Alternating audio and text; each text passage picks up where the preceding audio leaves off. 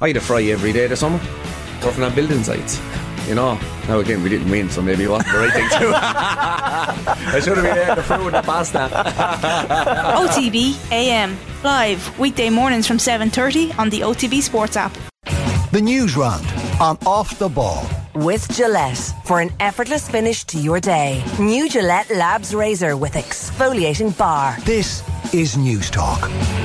Welcome along to Monday Night's Off the Ball. We're going to be taking a look at the fallout from the weekends, the VAR controversy across various Premier League matches at the weekend. Pat Nevin is with us at 7:30. Pat was also at Parkhead to watch Celtic sweep Rangers aside in the first Glasgow derby of the season. The perfect preparation for the Hoops ahead of playing Real Madrid in the Champions League this week. Tom English is also going to be giving us the perspective from Scotland after that very comprehensive 4-0 victory for the Hoops. We'll be talking rugby with Craig Ray, South African-based journalist, just after 8 o'clock. The Rugby Championship is now very delicately poised with 2 rounds of games to go, with just 1 point between the top side New Zealand even and the bottom side Australia. South Africa bouncing back the world champions with a victory in Sydney against Australia at the weekend. And also on the football show and across the show, we'll be looking forward to tomorrow's World Cup qualifier between the Republic of Ireland and Slovakia. Ireland are assured of a place in the playoffs for the World Cup, but their position in those playoffs could be improved with a victory against Slovakia tomorrow. So all that to look forward to between now and 10. Delighted to say Dan McDonald's here with me. How are you getting on, Dan? Hi, Will. Before we bring Richie in, you were at the game at Tallaght Stadium. You wrote about it last week as well, your experience of being a different perspective, not being in the press box but actually being in the stands itself. And Vera Pauw's been speaking about this today, that there were pockets of empty seats because people got the tickets early and didn't use them. Yeah, no, I did write about this in the Independent on Saturday, and yeah, like it does seem to have become a thing in the sense that, you know, the fallout from the game, it hasn't just been sort of, you know, positive euphoria at the result, you know, which is obviously, you know, justified in the circumstances, but also a sort of a broader discussion about what happened here.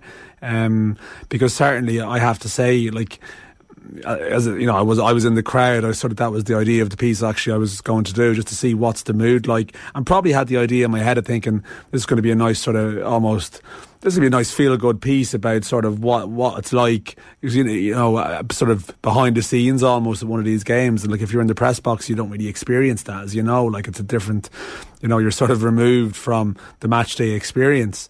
So I probably thought it was going to be this nice sort of happy story, but actually it was a little bit, I don't know, a little bit underwhelming in some ways, or a little bit flat in some ways. And I think there was a couple of issues with the ticketing, like clearly the fact that there was people didn't show, and then even as well, I don't know, people were sort of arriving. There was an order over the tannoy for people to like sit in their assigned seats, but naturally there was a lot of empty seats, so some people that go to games regularly were sort of applying a bit of common sense. They pushed into the middle, yeah, push into the middle or whatever. But then there was people coming along, and there was like security guards, like sort of cinema ushers, you know, showing people along to seat 14 and 15, and then evicting people. So like, you know, someone else was in my seat, and I was in that scenario of, well, I see my seat is occupied, I'm not going to go and take it. But then every time someone's walking down the steps, you're like, we're waiting to be moved. We're waiting to be moved. And like, people were talking about the atmosphere being flat in the early part of the game. I honestly think a big part of it was just all the sort of comings and goings of people around. So there's just a few things like that, and clearly, I think there was huge interest in this game. Like, you have the big announcement that it's sold out inside 30 minutes, which sounds great, but they've had this with a couple of the games in Tallaght, particularly women's games, women's international, I think even the FAI Cup last year. And I mean, they're still very good crowds. Like, it was a record crowd the other day, and I mean, the crowd that was there was still substantial, but clearly there's some kind of issue in terms of how it's been handled, and how they, you know, can process sort of people not showing, how they can notify. I know Vera Pauw's point seems to be just people are you know, the people are taking tickets and not really thinking of the consequences of not showing up. Is it partly issue that some of the tickets are going out to say group tickets, whether that be to club season ticket holders, and then it's about making maybe that transfer of the tickets a little bit easier to actually pass them on to someone else? Yeah, that seems to be the case. And I know the FAI are saying they haven't been sending out free tickets, but I think there would have been, obviously, as you mentioned, sort of grouped tickets and stuff. And like, the way to, you know, I suppose the nature of things at the moment, like events, like, you will always have no shows late. You're always going to expect that some people won't show. Like, we're still, you know, you could have COVID or some sort of things happening that sort of knock out groups, and there's always the danger that could be the case.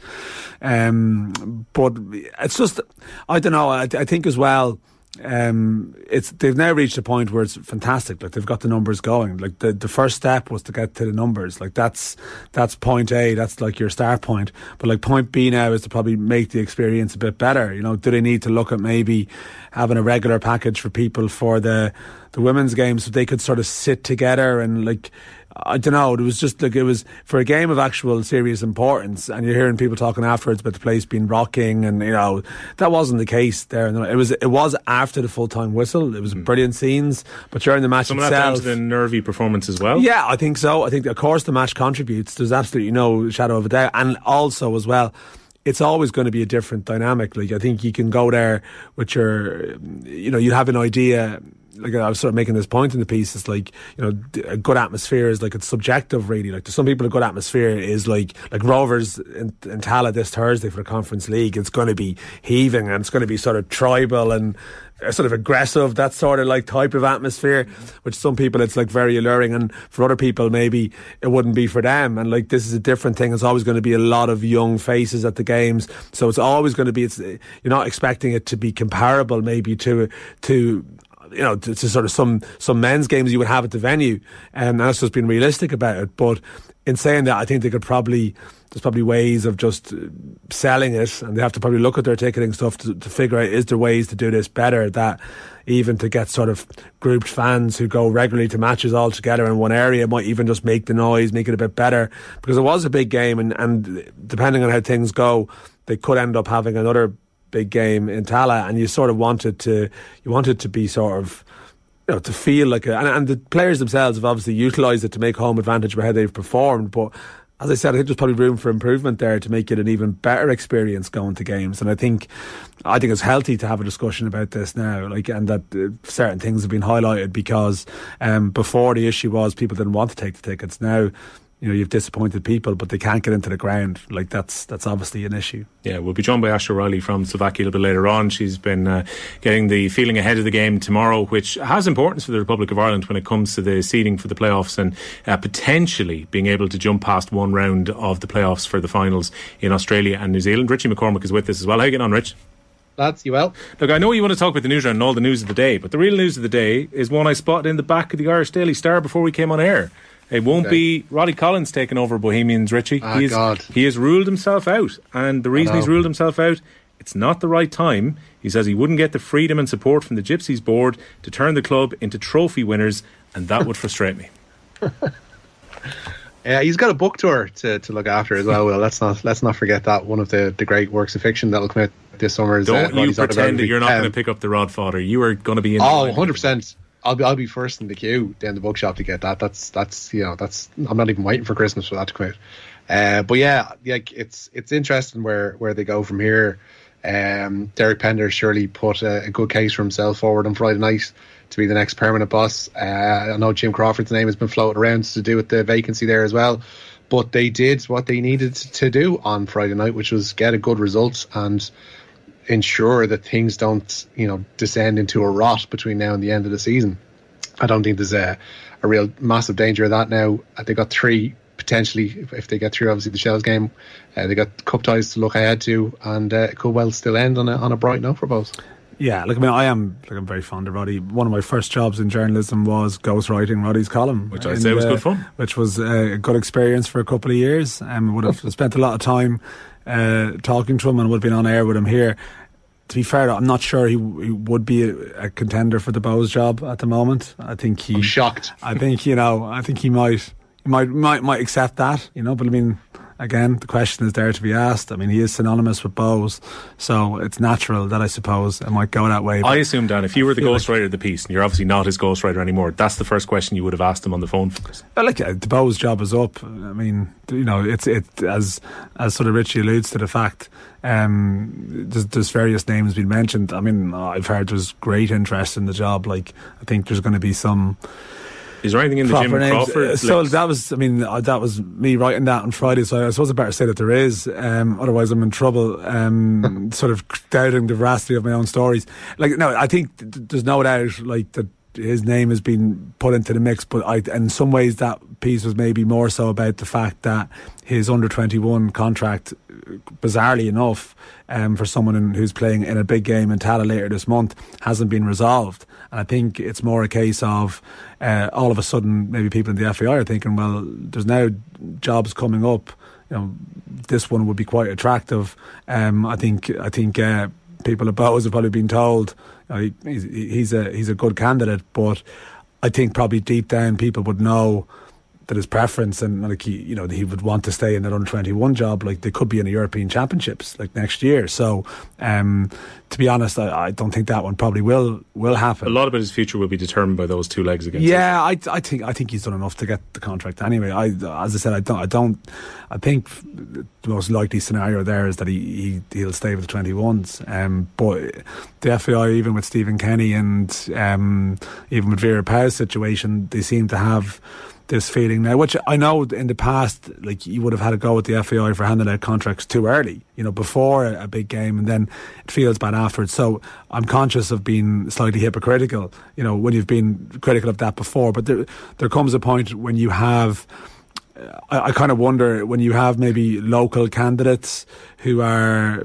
probably in the case of, say, Kenny and Crawford, that's just my opinion. Like, I kind of wonder when people, okay, you're not necessarily going to have other international teams coming for them, that do you feel in some way you can just put this on the long finger a bit more, where we've had the Martin O'Neill to Stoke thing in the past and various things like that. You were afraid of people being picked off, whereas maybe is it a sense that the FA hold the power a small bit with these people? I don't know. That's just an opinion, but it's a slightly unsatisfactory situation. But to go back to the point, I don't think Roddy's going to be the next manager of Bohs, but he's ruled himself out of it anyway. But they're going to have some pretty big names, I think, putting their name in for it, because it's a big job. And look at Duffer's in the league now, and I think I wouldn't be shocked if there was other sort of high profile people might start to have a look at the Bohs one and think, yeah, maybe that's tempting. The news round is brought to you with Gillette Labs for an effortless finish to your day. Richie, I assume we're starting with the Republic of Ireland women's team getting ready for that World Cup qualifier tomorrow. Yeah, head coach Vera Pauw has no new injury concerns ahead of tomorrow's qualifier with Slovakia. The squad trained this afternoon in Senets, augmented by Wexford youth midfielder Even Clancy. Ireland secured a playoff via last week's win over Finland, but Louise Quinn says a win over the Slovaks is key to skipping to the second round of those playoffs. For us, there's plenty to play for. There's also in the team, there's plenty to play for in terms of making sure you're in the next starting 11 for potential playoff, where that may be, for Vera to see us and the coaches to see us in the best of our light. So we're constantly competing. We constantly want to send messages to other teams, and about the strength and depth of our team. So for us, it's we're thrilled to get a playoff, but now we have this. We have another chance to make it even better, make it even a better playoff spot, get that extra bonus for the hard work that we've done, and to keep pushing through in this group like we always have. So for us, there's never complacency in the games. There's always so much to play for as a team and personally. We'll be hearing in more detail from Louise Quinn a bit later, but Vera Pauw is also talking, Richie. Yeah, she's criticised those, as you mentioned, who bought tickets for but didn't attend last week's game with the Finns. Despite the match being a confirmed sellout, pockets of empty seats were clearly visible at Tallaght Stadium, and Pauw says the ticket holders can't be forced to attend but must be aware of the consequences of their decisions. The thing is, what do you do? Do you make it? Yeah, it's our marketing department, they're dealing with it. But what do? We want to have it accessible for everybody. You can make the tickets more expensive, but then you put a lot of pressure on the people who maybe not have that much available, and you want everybody to be able to attend. So I think, to my honest feeling, it comes back to the decency of the people who buy the tickets, that they know that there's thousands of girls crying at home, literally crying at home because they couldn't go to the stadium, and that you take responsibility when you buy a ticket. I think that was the frustration, Dan, was just that there was such a demand for the tickets with the nature of the fixture, and people just couldn't get their hands on one. Yeah, no, I think, like what Vera Pauw says, is the nub of the point, really. Like, if you make it more expensive, then people are probably more inclined to think about going. But then when you do, you're not going to drop out as easily. But the flip side is, and it was obvious the other day, like, In fact, like people that were around me, particularly in the first half, like I don't think they've been to a football match before, you know, and like that's as I said, that's a win. Like that's the whole point of like attracting new faces. So just the whole routine of match day, you could tell it was all new to them. So that's a terrific thing. So if you put up the prices, do you risk losing some of that sort of people's willingness to sort of experiment? Well, if the price is a fiver, someone may well go, it's only a fiver. Yeah. That's basically it. Like people sign up with great intentions, and then you get closer to the time, and it's like, you know, life gets in the way. It's a bit of a trek in some people's mind. Like Tallaght, it seems like a long way away. So that's clearly what happened. Yeah. Leanne Kiernan staying at Liverpool, Rich. Yeah, she is. She's part of the squad, of course, this week, and she signed a new contract with Liverpool. The 23-year-old scores 13 goals last season as Liverpool won the Women's Championship to gain promotion back to the WSL.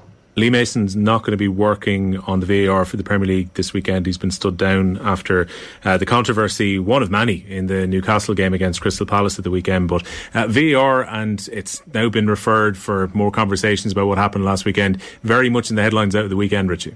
Yeah, the man formerly responsible for overseeing referees in English football says officials currently are being hung out to dry by VAR controversies. Keith Hackett, who was the general manager of the Professional Game Match Officials Limited, says the technology is not being operated well enough. The organisation effectively admitted mistakes were made when goals were ruled out at Chelsea and Newcastle on Saturday. However, former Premier League official Dermot Gallagher doesn't feel VAR should be scrapped. I talk about half full, half empty glasses. You know, mine's half full. Think of all the decisions that it's rectified. Think of all the decisions it's got right. The offside at Brentford, you know, last season that goal would have been disallowed, or before VAR that would have been disallowed. Quite clearly, you know, an error, an understandable error. Things like that. The ones that we talk about that haven't been given, they would have never been given without VAR. So I think it's a matter of, like we saw today with two decisions, where are we going to go, how are we going to develop, how are we going to make it better? And that's what I say, make it better, don't kick it out. Dermot Gallagher there using his Sky Sports voice as opposed to his off-the-ball accent when he's on with us. But the EFL have also been talking about technology of a different type, not VAR, but goal line technology has come up there, Richie. Yeah, the EFL saying it's incredibly frustrated that goal line technology failed in a championship match yesterday, denying Huddersfield a goal against Blackpool. They went on to lose the match 1-0.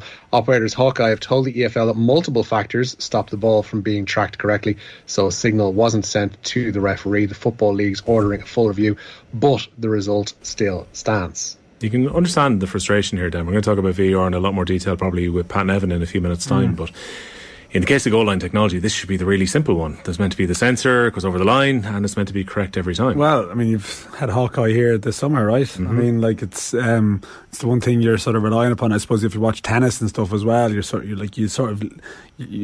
learn to trust the system and think, well, at least this part is covered. And then all of a sudden now it's like, I don't know. I mean, once it gets undermined, though, you start to question all sorts of decisions that were made previously, and could it have been incorrectly aligned on different occasions before that? Oh, listen, conspiracy theorists dream now. To be honest, like especially teams who feel wrong. Yeah, totally wrong. Because like the whole nature of being a football supporter or a sports supporter sometimes is to feel the world is against you. So you know, sometimes technology removes. The whole point of technology is to try and make that sort of process not impacted by like some kind of human preference or urge, and now people have reason to sort of start speculating that in some way. They can convince there's something going on against them, you know.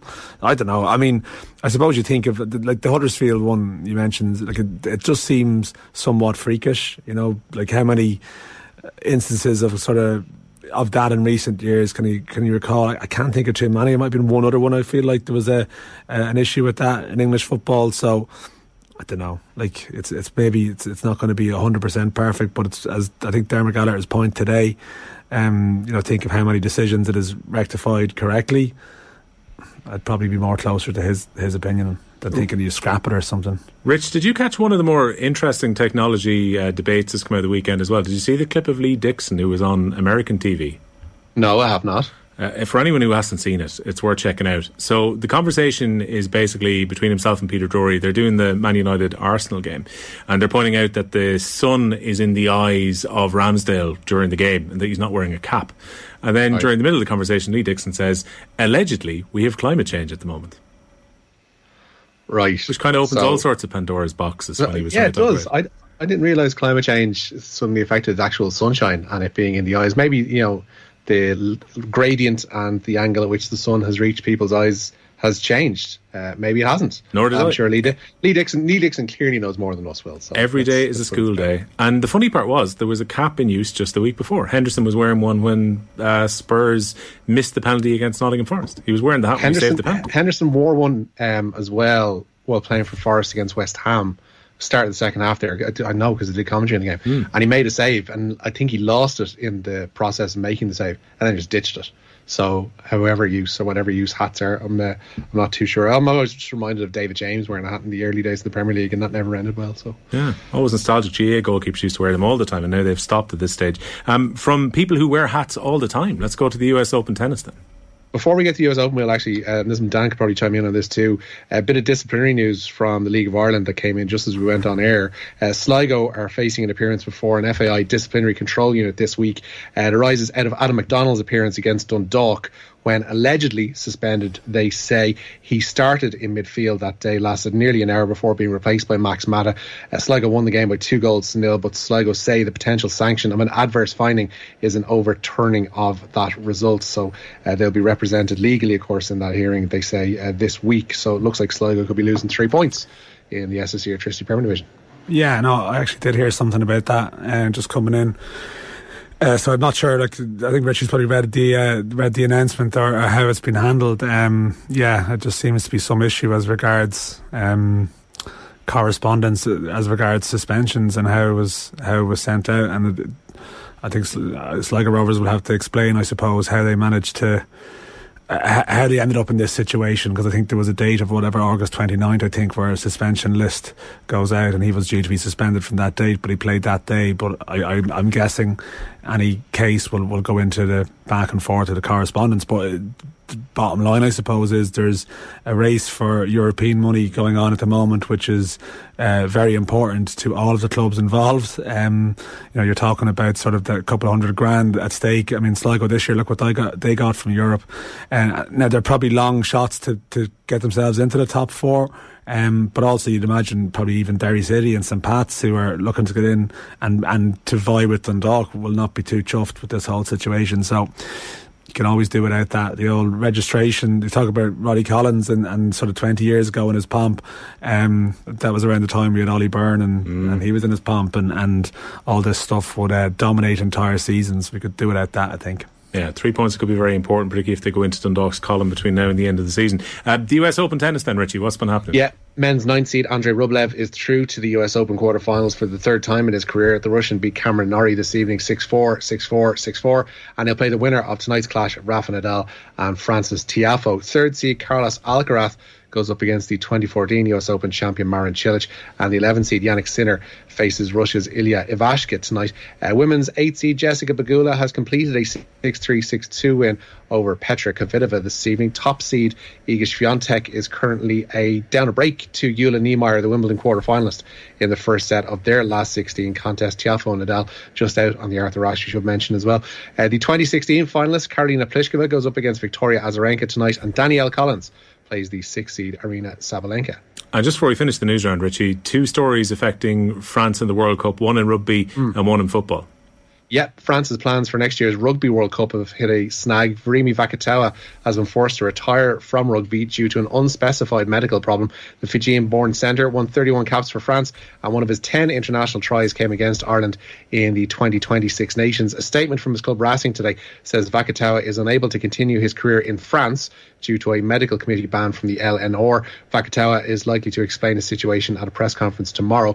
And as you mentioned there, Paul Pogba now a major doubt for France's defence of the World Cup. The Juventus midfielder must undergo surgery on the meniscus in his right knee. Pogba is going to be out for up to 2 months as a result, cutting it fine to make Didier Deschamps' squad for Qatar.